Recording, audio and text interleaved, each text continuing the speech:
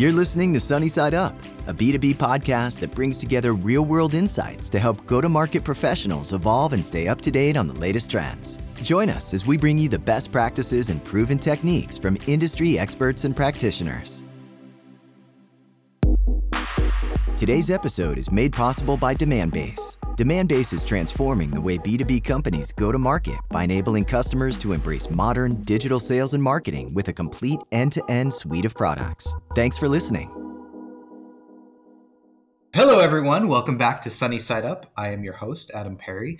Today, I'm really excited to talk with Georgia Favaretto on pivoting during COVID. So a little bit about Georgia. She's the Vice President of Marketing at Automotive Mastermind, overseeing brand, digital, and event marketing, as well as marketing automations and demand generation. So big job.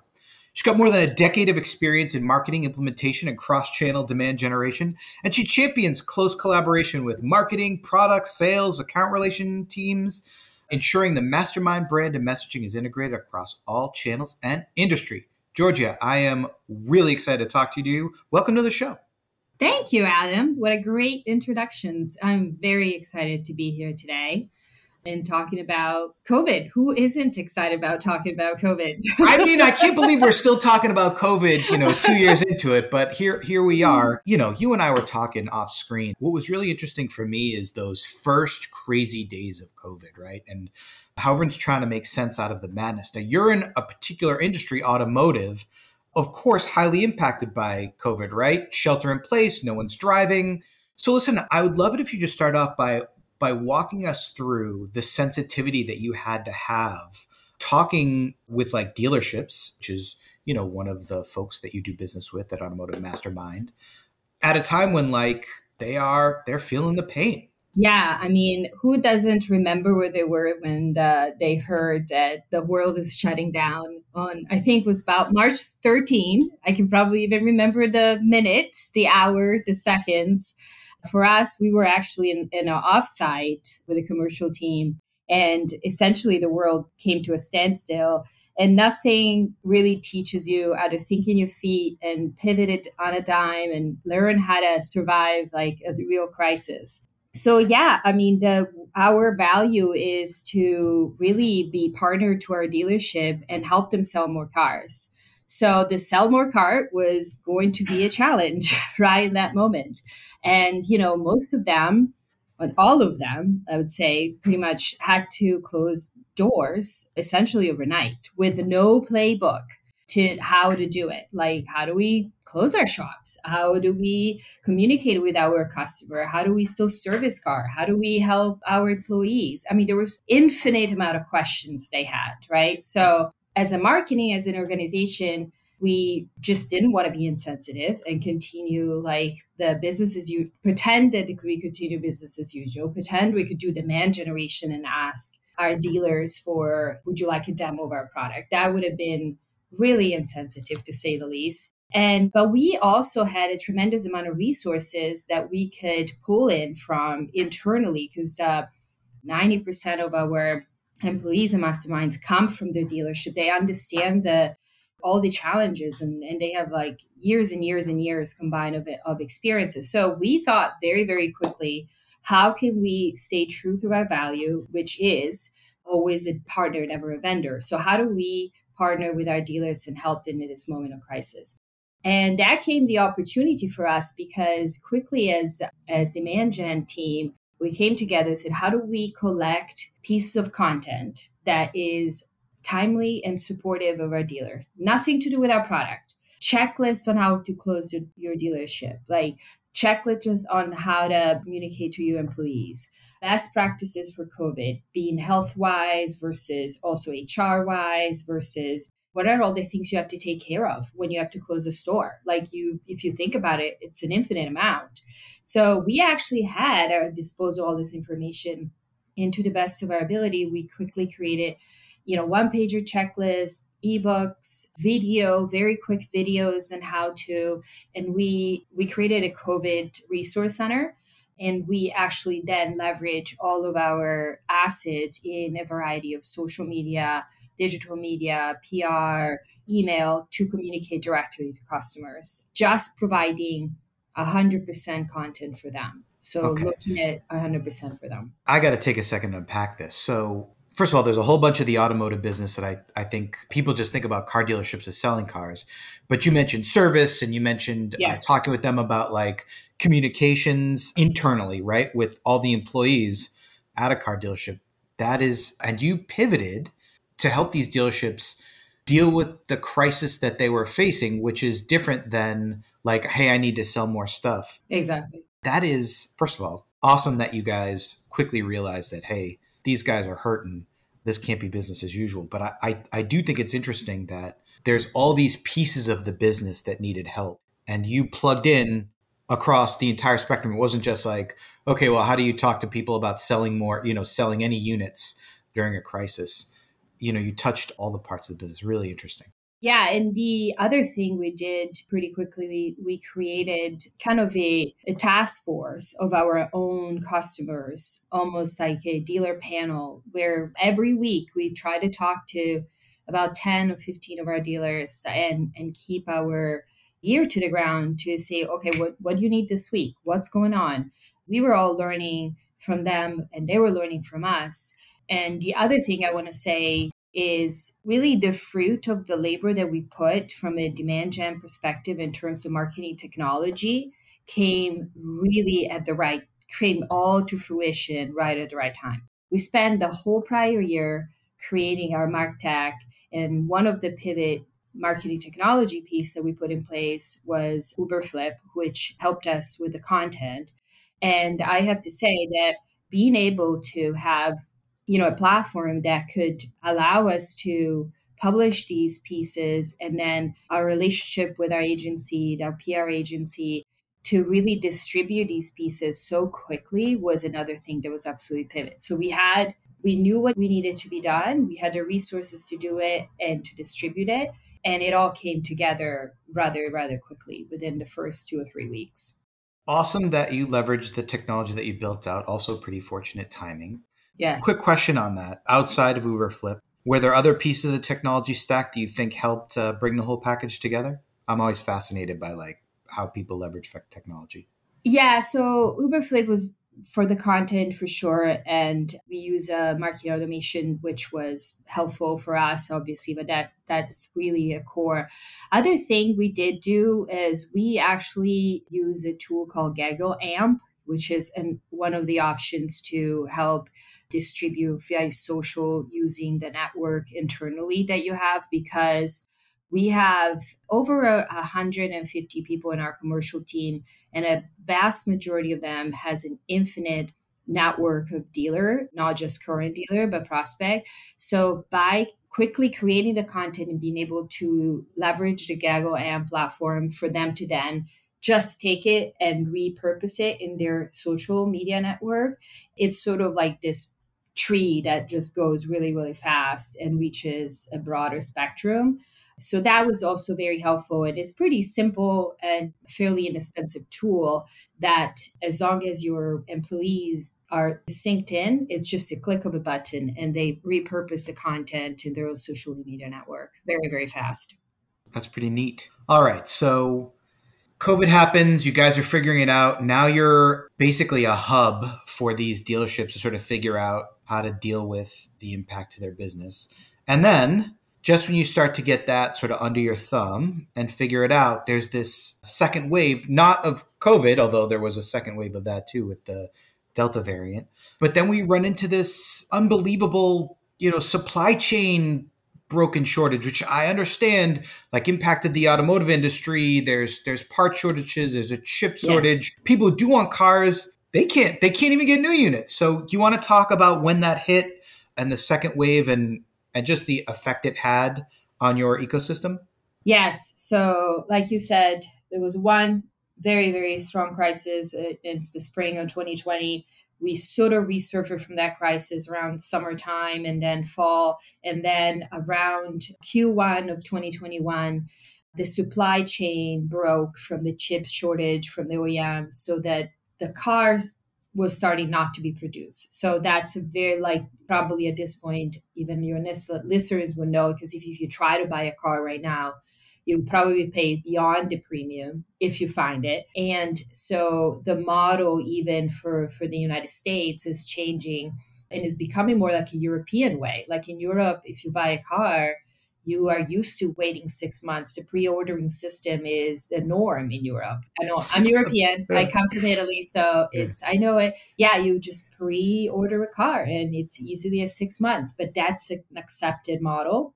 There's a lot less inventory that sits in the dealership and normally, whereas in America there's the opposite approach. Well, we are going into a full European model. Like now, 6 months is pretty much the norm for you to wait for your next vehicle, unless you are fortunate enough to find a pre-owned that works for you. So coming out of a crisis right into another. We did a very similar thing in two ways from a pure marketing perspective. Now we had already sort of the model, the playbook, the infrastructure to create a similar type of approach in terms of like thought leadership content. And by the way, because of the first wave of crisis, we're truly on the map for these dealers, right? They trusted us. They knew that the content we produced was helpful. And that was hugely mutually beneficial, I'd say. And so now, phase two of this, we sort of repeated the same sort of process. And this time, we kind of anticipated it because we're part of a huge organization called IHS Markit, who is in the business of predicting these big macroeconomic crises. And so we actually started producing and pumping some of this content and this support for the dealers about 3 months ahead of the real crisis hitting. So our content library was already full of these supports, and even our marketing approach was 100% around pre-owned versus new car sales model, and predicting people that could sell pre-owned and buy pre-owned. So we're in the data business. We predict buyers' behavior on behalf of the dealers, and we market to these potential customers on behalf of the dealers. So we were actually able to flip it and see the opposite side of the spectrum. So it's not just about who wants to buy a new car, but who wants to come and service with a dealer, who wants to sell their pre-owned because they still have equity on the car, or even like predict specifically car models that the dealer wanted to buy, right? The dealers don't want to buy all car models. So there's a lot of things that we could do with our data. So we were able to sort of like own into our core value also from a data perspective and expand even our product services during this time of crisis, which is a whole other aspect of the thing we have done since this new car inventory.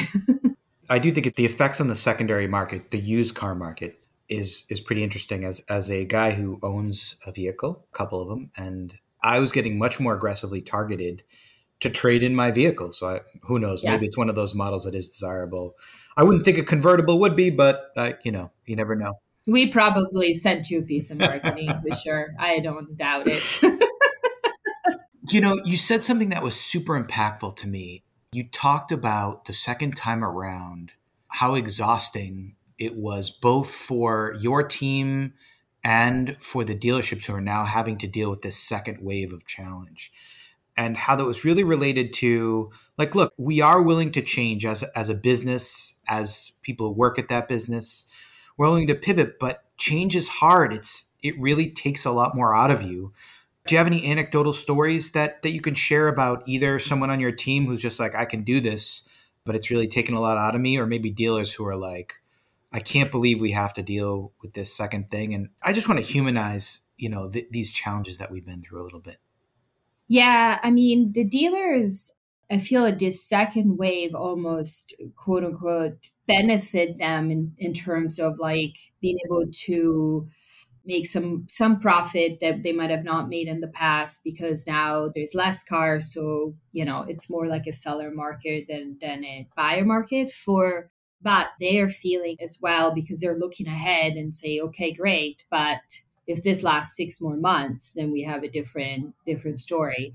From a human perspective, internally from our team, we've all felt it. I even felt it personally, finally going on a vacation this summer and then coming back to yet another crisis that we had to deal with. And it really took a lot of like coming together as a team. I mean, there's a lot of trust that I think and the company has been able to build, given all the work that we've done so far and support our team. But, we all had to really, really get in a room and yet again at the end of the summer and just try to think, okay, what's next? How do we do this? How do we not lose sight of our value? From a marketing perspective, we all know we want to be focused. We don't want to dilute our value prop when we go out and confuse the market. So it really took everything we had to say, okay, let's stay true to our value, but still pivot, expand, and work hard to make through this other crisis. I mean, I wouldn't lie if I tell you that it's not taxed a lot of us. We're very well aware of it as a company. And so we've been doing a lot more, even in person now. We're trying to get together. We're trying to celebrate as much as possible the win. Despite the challenges, we are doing extremely well. And we are continue to just like come together as almost an extended family. First of all, great to hear that you guys are able to at least take some time and get together. So that's, of course, always encouraging to see folks who are able to take advantage of that. Would you say that you guys are pretty good at now, like remote work or a little bit more used to it now? Have you sort of settled into that piece of it? We have, I mean, and it's funny, like we have settled, and yet everybody that is around a headquarter has voluntarily come in to see each other in the office within being vaccinated, masking, and all that good stuff. But we're sort of eager and happy to see each other as much as possible. And then it's really re-energized us. We had a couple of summit last week in person. And I can tell you, I was exhausted by the end of the week because we're so not used to be outside our house 12 hours a day. But also I was very, very energized by it. And it makes a big difference when you can do things in person when it's safe and possible. The good exhausted, not the bad exhausted. The good exhausted. Yes, yes, yes. But I was like, OMG, my house is a disaster because I have not been in it for 5 days straight and I'm not used to it. Yeah, I hear you. Okay, so I just want to finish off by talking about larger lessons that you feel like you have learned as an executive helping your team manage these crises, or lessons for business that happened on this back-to-back 1-2 punch you've sort of been through. Anything you want to share with our listening audience, mental models to help them manage these? Listen, if you're in the beginning part of your career, this is not the last crisis you're going to face. No, for sure. I mean, I think from a leadership perspective, the one thing that was a game changer for us back in March, specifically in 2020, was the overly abundance of communication from leadership. We had daily support communication. We went above and beyond to do things virtually that was fun and connecting individuals as much as possible. But, honesty and communications about the good, the bad, and the ugly, as well as all the things that are going well in terms of, crisis and fear. People really appreciate to know what they're up to, they're up against, but also just recognizing the challenges, not ignoring, people that struggle from a employee perspective, from a person that might be new or starting their career, or even just people that have been around for a long time. We just did we have actually a committee that organizes all sorts of diversity and support. And we just did an amazing Zoom call together that was run by one of our employees who actually has an MS in psychology, but went into commercials. So amazing. And really it was incredible because it was like this opening and getting to know each other, opening about, struggle, crisis. I mean, we've been all living in a firefly mode for the best part of 20 months and the crisis is not over. And we all, I think, waiting for the next shoe to drop. So just like recognizing each other. And we kind of started this program very voluntarily, like call one or two or three people in the company to say hello, just like, and recognize how you're doing. So just little things, right? Recognitions, addressing of things, supporting each other. And, if you are struggling, just talk, to speak to somebody. I think you recognize there's a lot more people that either struggle like you or want to support. And there's been a lot of that, and it's been very helpful. Yeah, I love the idea that we don't suffering in silence, not a good idea. Let people know that you're beat up and that you might need a little extra helping hand. Yeah, yeah. And there's lots of internal resources, people that are willing to talk to you or support it, not just even psychology, but even just from a work perspective. The other thing we have a kind of women empowered program internally. And the one thing that I noticed throughout the crisis was these us women specifically has been in the media, that women are affected more than men, primarily because normally they have to take care of either loved ones or kids or whatever. I mean, from the pandemic, and being a woman that want to continue in her career and wants to continue to grow, but also it's exhausted by a 7-year-old that, had to be taken care of and etc. We also created a support for women where it's okay to struggle. It's okay to take a quick pause, but also don't lose sight of your career. And you can do both by, making the right choices and pacing yourself. So we're trying to support that too, because I do think that women will suffer the most in terms of their career progression if we don't find a way to recognize the struggle and support it. And I think that's what we're trying to do also internally. We have a lot of different, very helpful committee that we try to continue to maintain, and even more so during COVID. Yeah, I think that's such a strong message. This idea that like, hey, we understand that as a woman, that you might be more impacted and that you have to take care of family, whether it's children or loved ones. But that doesn't mean you have to give up your career. Prioritize, block and tackle, do what you have to do, but don't give up, right? Exactly. And we're here for you as a business on the other side. Exactly. Because we want you, your voice is important. Come back to the table and participate. Don't let that take you off your career track. If you want it, it is there for you. Exactly. All right. Georgia, thank you so much for joining the podcast today. This was a really interesting and great story. The second wave for a lot of people did mean Delta, and it's interesting for you that the supply chain hiccup was more than just a hiccup for the automotive business. And listening to your story and hearing how your team went through basically back-to-back crises, well, it resonated with me, and I'm glad you're able to share it with our audience. Yeah, thanks so much for having me. This was really fun, and I really appreciate your time. All right. Bye, everyone. Thanks so much for tuning in to this episode of Sunny Side Up. If you liked what you heard, please rate and review us and subscribe to our show on iTunes, Spotify, or wherever you consume podcasts. You can also find us on YouTube and Demand Based TV.